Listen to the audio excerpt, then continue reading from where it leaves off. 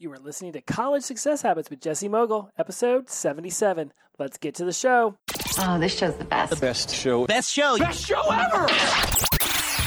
Welcome to the College Success Habits Podcast. Do you want to triumph through school and have a little fun along the way? Learn habits to help you attain better productivity And hacks to help you slide through classes at any age. Here's your host, college circuit speaker, Jesse Mogul. Welcome back to College Success Habits. I am your host, Jesse Mogul, and here we come, holidays. And the semester is pretty much over for everyone. I think I have read about some places still taking some tests to finish up this week, but definitely it is done. We are moving into 2021 in about 2.5 weeks, and oh boy, let's hope 21 isn't as crazy as 20. I will tell you this, it's the bar is set pretty high for people to be like, man, this is a crazy year. Crazier than 2020? Oh, shit, man. Don't even go there, man. 2020 was wild.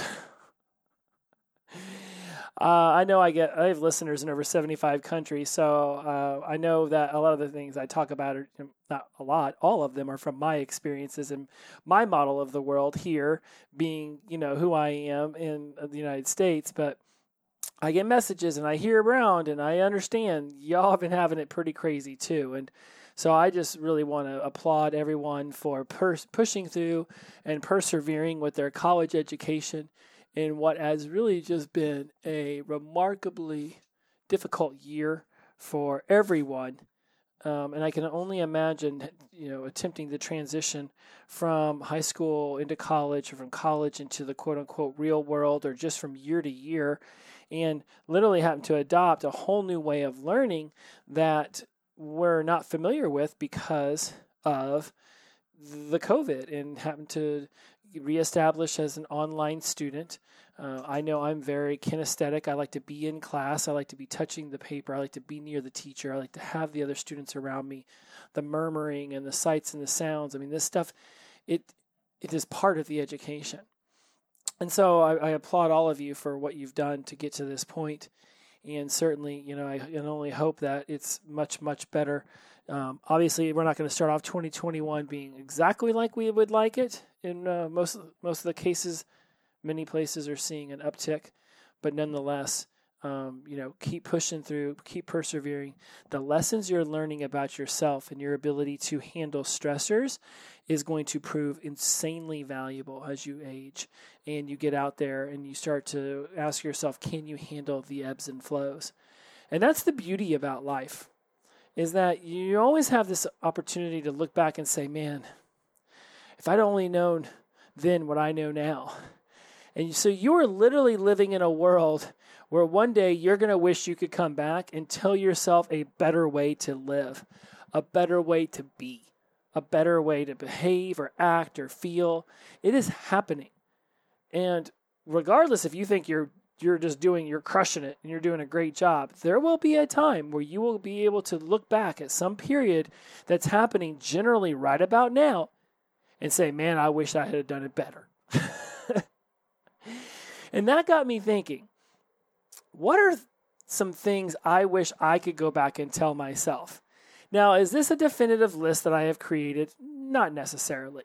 But are these the things that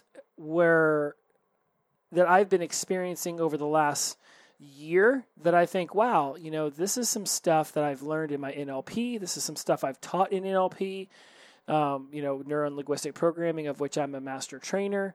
And as I start to think about ways I can teach NLP to the College Success Habits community, all these different teachings that I've gone through and that I've given start to pop up. And it makes me think, it's like, man, I wish I'd have known all this NLP stuff when I was 18.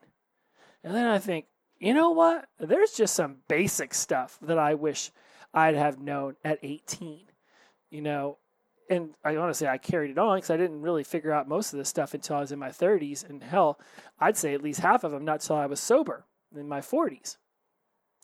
So I know when people bring up what what you know now versus what you know then. Oh, whatever, old man, yelling at the squirrels from your porch in your underwear and robe. Shut the hell up and just you get out of my face. Is that what you guys think? I don't know. I think if you're listening to this show, you've moved beyond the passé thought processes you would have about older people, and you start to realize that there really is no difference. I mean, people in the 40s will look back at people in the 20s and say, you don't know shit. And people in their 20s will be like, you don't got the energy to do nothing. Both are fallacies, right? I know people in their 40s with 3 kids who act like they're in their 60s. Meanwhile, I can still run a mile in under 7 minutes if I push myself to do it, and I still listen to college music radio stations. So what keeps people young? It's the attitude. It's just the general belief that age isn't nothing but a number, and eventually you're going to get older, and then one day you can say, man, I wish I'd have known then what I know now.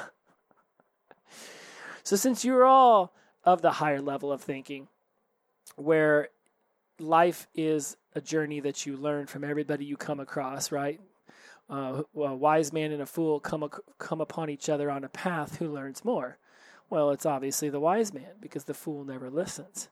And so 10 things I would like to tell my younger self. And again, this is not a definitive list, but this is just some stuff to make your brain go, Some of this you might have heard before, but you haven't heard it from me. So we're going to talk about it from my point of view, because that's what I can speak from, my point of view. Number one, I feel like maybe I should count down from 10. No, because they're not in any order. They're not really in any order. Sort of, kind of. The world owes me nothing. Man, I'll tell you what. I thought because my mom got Crohn's when I was 8, and we moved away from my family when I was 4, and my parents got divorced when I was 17, right at my, literally 7 days after my high school graduation, I thought the world owed me something. But you know what? The world don't give a damn. The world doesn't give a damn. You could say, well, my mom got sick and my cat died, my dog got run over by a car, and aliens abducted me and probed me, and they're like, oh yeah? Well, these 87 things happened to me. Humans are meaning-making machines, and if they think that you're trying to make your life mean that it was more difficult than theirs, I can assure you they will come up with 75 examples for why their life was worse. And frankly, and this is something I used to tell myself when my parents got divorced, or I would tell my alcoholic friends who got sober, or even my gay friends who came out of the closet. I was like, okay, great. You came out. Great. You got sober. Great. Your parents divorced. What are you going to do next? What else are you going to use to define you?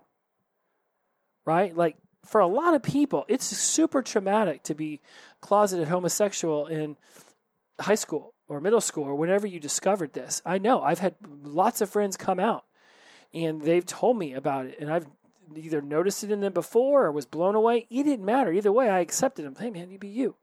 Right? That was how I was raised, in a you be you kind of mentality. But still, there's a lot of trauma that went through that. But you can't keep hanging your hat on that, thinking, well, hey, I came out. Now the world owes me for all the pain and suffering I had throughout my childhood. It doesn't work that way. World doesn't care.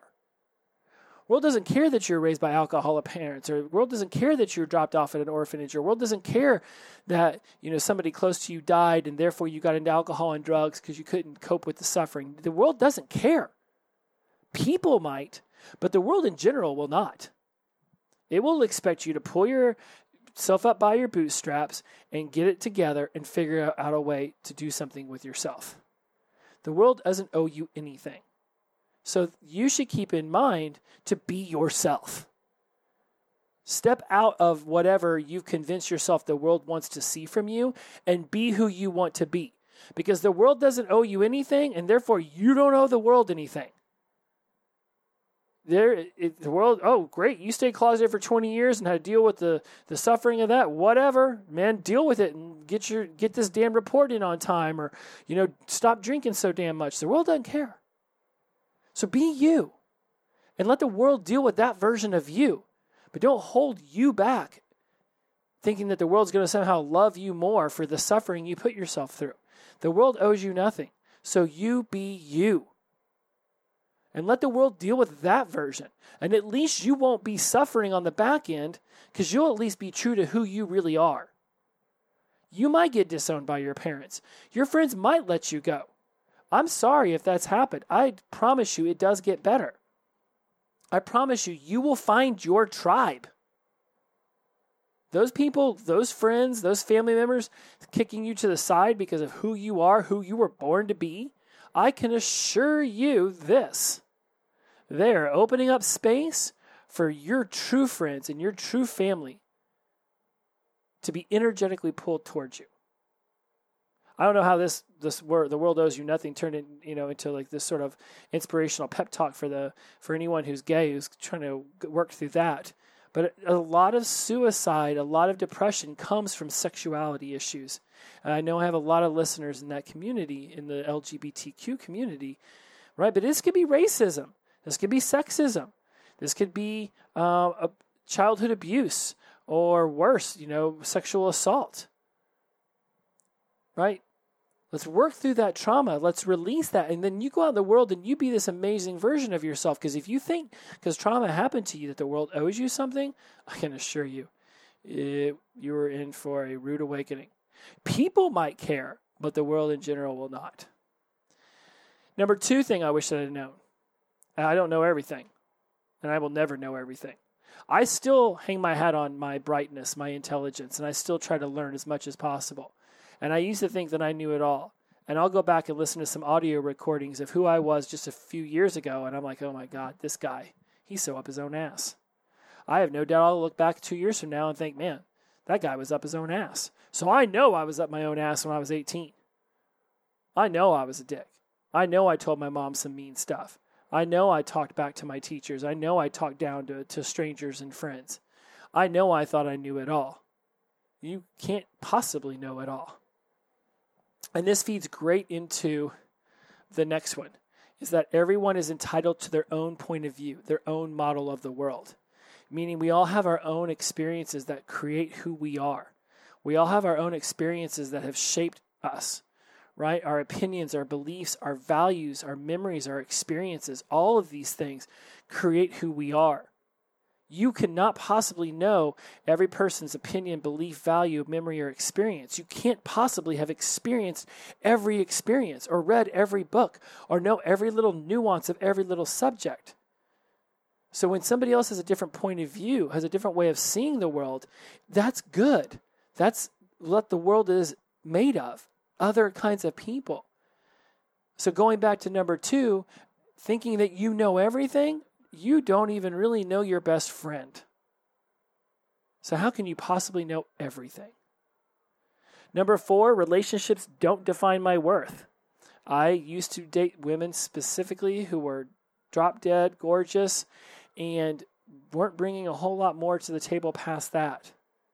That was really what I did from 18 to 21. And in many ways, moving on into my 20s, where I started to mature myself in the realm of my dating relationships and the women I held close to me, was my ability to start to look beyond just the perceived beauty and start really looking at what they were bringing to the table as far as brains and wit and humor, right? Potential to become an amazing person. I still chose unwisely many times, but I stopped hanging my hat on the self-worth I got from the kind of women my friends saw me dating. I'm not saying that you necessarily need to go out there and fish from the bottom of the barrel or pick someone who's wildly different from you to release your ego around it. But be a little bit more open-minded to someone who walks up to you who isn't your usual type. Because for a lot of us, when we find ourselves circling back into the same kind of negative or toxic relationships, it's because we're going after a certain type. And it's not just the looks, it's the personality.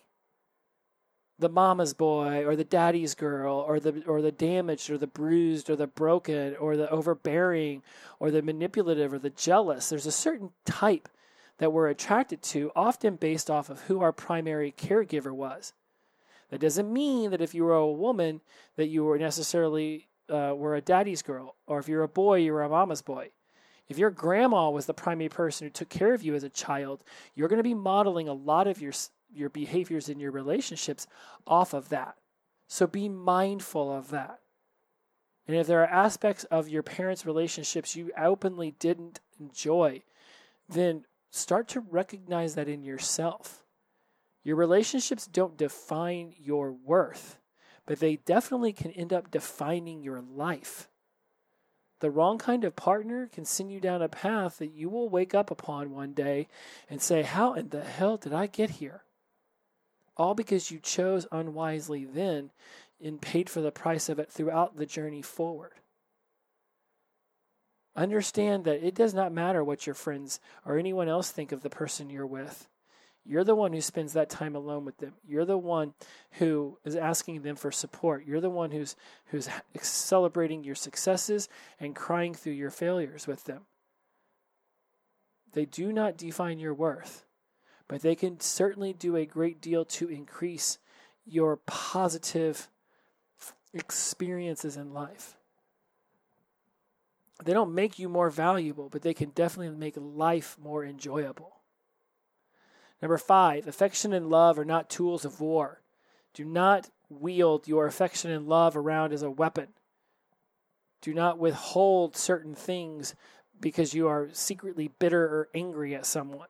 Have the wherewithal, have the balls, have the guts to tell someone when you're disappointed, or have the guts to tell someone when things aren't going the way that you would prefer. Have the ability to have the tough conversations. But do not use sex as a weapon, or money as a weapon, or food as a weapon, or any of that stuff. Who in the hell treats their loved ones that way? There's Terry Crews said this really cool quote. If you guys know who Terry Crews, the actor, is, he said this really cool quote in The Daily Show sometime. I remember watching it. And it basically, it went like this. It is impossible to love someone and control them at the same time. You remember that whenever you're starting to use affection and love as tools of war. You cannot love someone and control them at the same time. Allow them to be free and then come home and share their life experiences with you. Number 5, friends are the people who accept you for you. If you have to alter and change the way you behave in order to be accepted by people, then they are either not really your friends or you are not even trying to really be vulnerable and be yourself around them. Just be you. You don't even really know if they enjoy this version of you that you're presenting them. They might just be like, well, yeah, I mean, he seems cool, and he comes over a lot, and in high school and college, especially college, it's just easier to make friends with lots of people because you generally are either going to class, or you're going to work, or you're drinking and having a good time. When you leave school, you'll immediately find out the friendships that you're really willing to work on. I'm trying to reestablish a lot of my old friendships because my addictions took them away.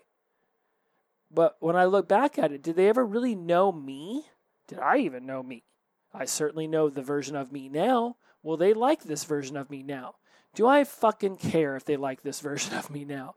I'm 44 years old. I can assure you the joy of all joys that will come from getting older is realizing you do not give a damn about what people think about you.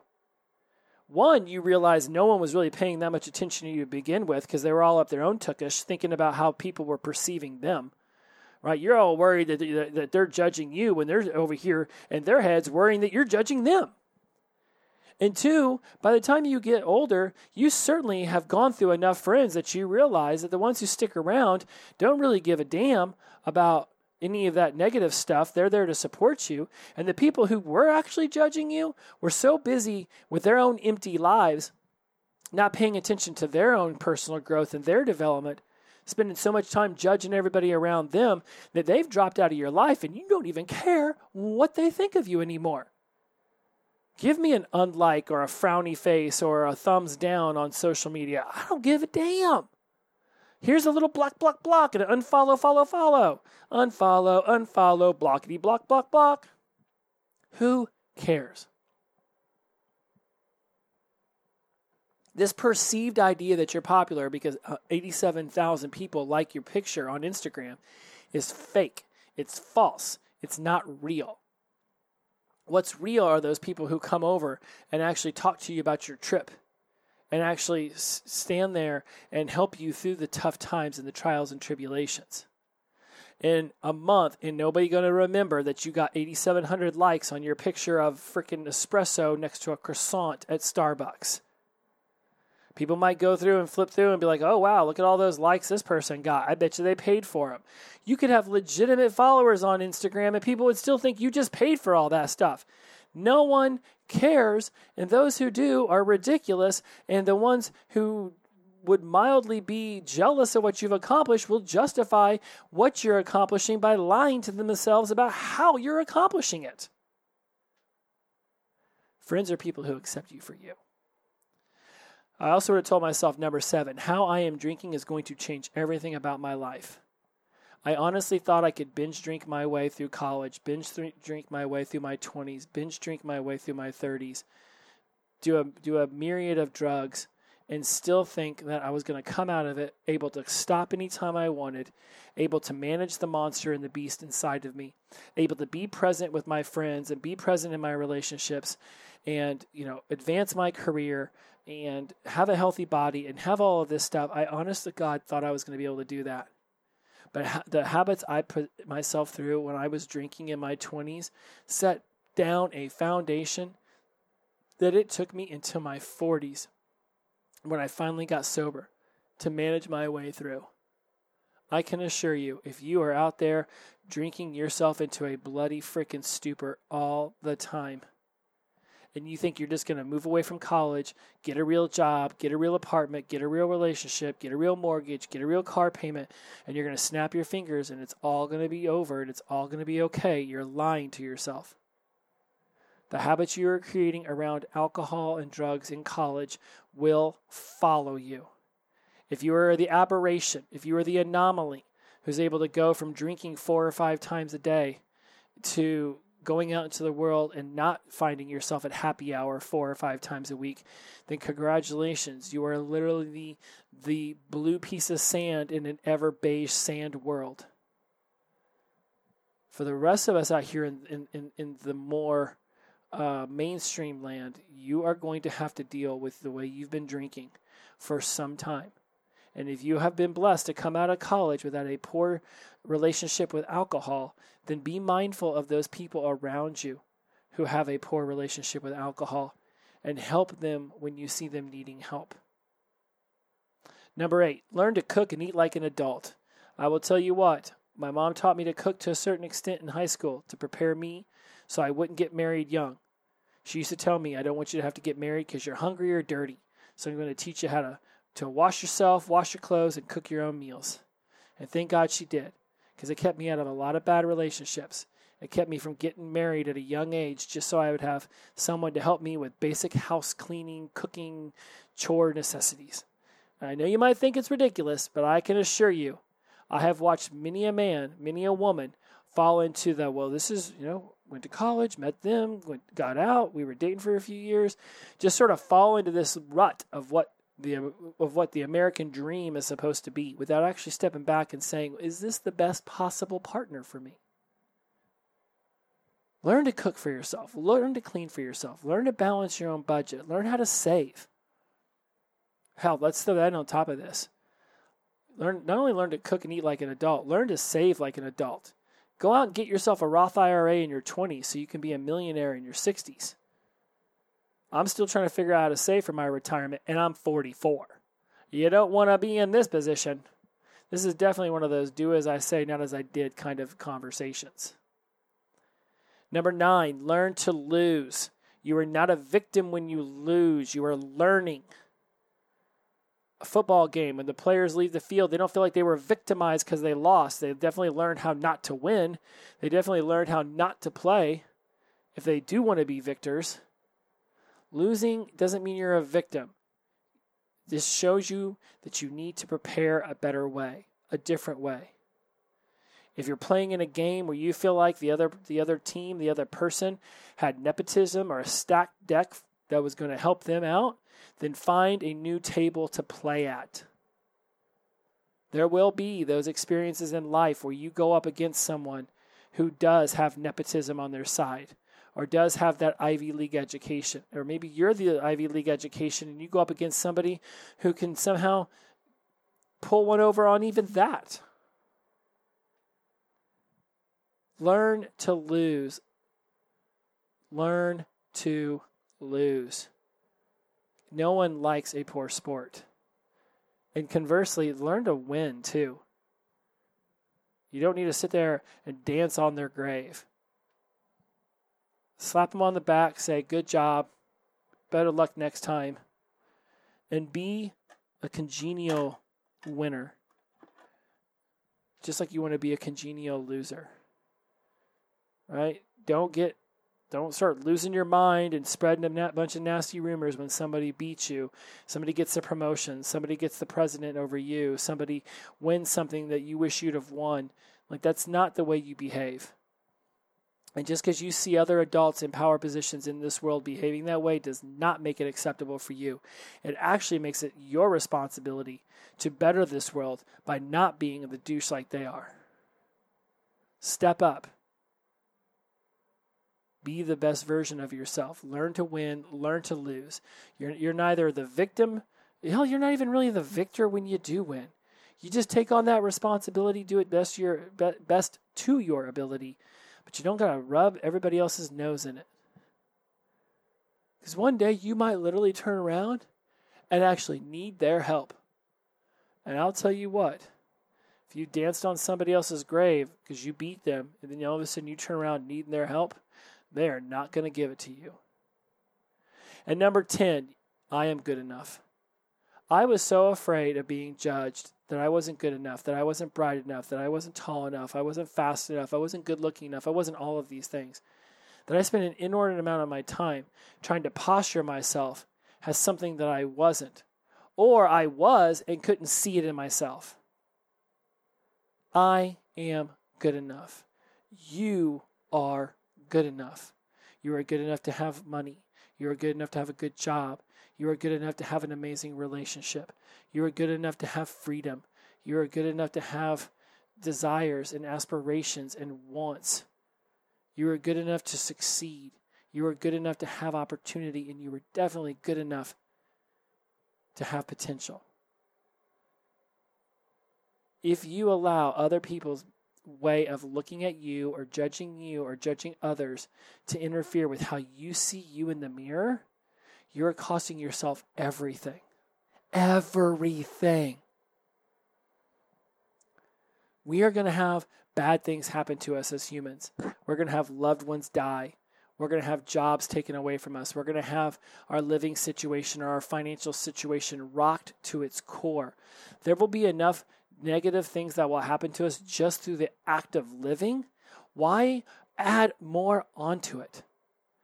Why then also take on the burden of everybody else's judgment or everybody else's pointing or everybody else's blah, blah, blah, or everybody else's baggage?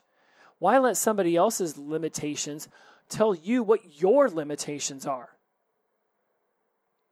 Everybody has their own way of perceiving the world. We talked about this last week in Delete, Distort, Generalize, right? We talked about this in episode 76. Everybody has their own way of experiencing the world. Don't let their experience of the world change the way you're experiencing the world. You are good enough. You are worthy. And if you want to know more ways to make your mind better around that, then I want you to go out there and I want you to hit me up on social media at Jesse Mogul, at From Sobriety to Recovery, or email me at NLPJesse. NLPJesse. And let me know where you're suffering, where you're having issues. I teach college students how to use NLP, Neuro-Linguistic Programming, to change their brain so that they think better, that they understand themselves better. It is the lost owner's manual of the mind. This, amongst anything, bonus number 11, if I could go back and tell myself something, it would be learn NLP. Oh my goodness. We had I'll leave you on this. One of my peers, he's a master practitioner as well. He brought his daughter, 18-year-old daughter, to learn NLP. And I will tell you what, we gushed over her. The idea of being able to learn NLP at that age and to understand how the mind works and how to control it and how to move through negative and how to embrace the positive. OMG, McGee. I wish of all the things that would have made this list completely different, learning NLP in high school or college would have changed everything. It will only change everything. Email me at NLPJesse, and I will set up a clarity call with you, and we will discuss how you could use NLP to change your life. I can teach it over Zoom. I'm having a big practitioner's certification course in the spring. It would be an honor to have you there. You take care of yourself. Be amazing. I will talk to you again next week. Enjoy yourself being home for the holidays, or just continue being home for the holidays like you've been since March. Much love, everybody. As always, inclusivity over exclusivity, the power of positive energy, release and flow. See you next week. Bye-bye.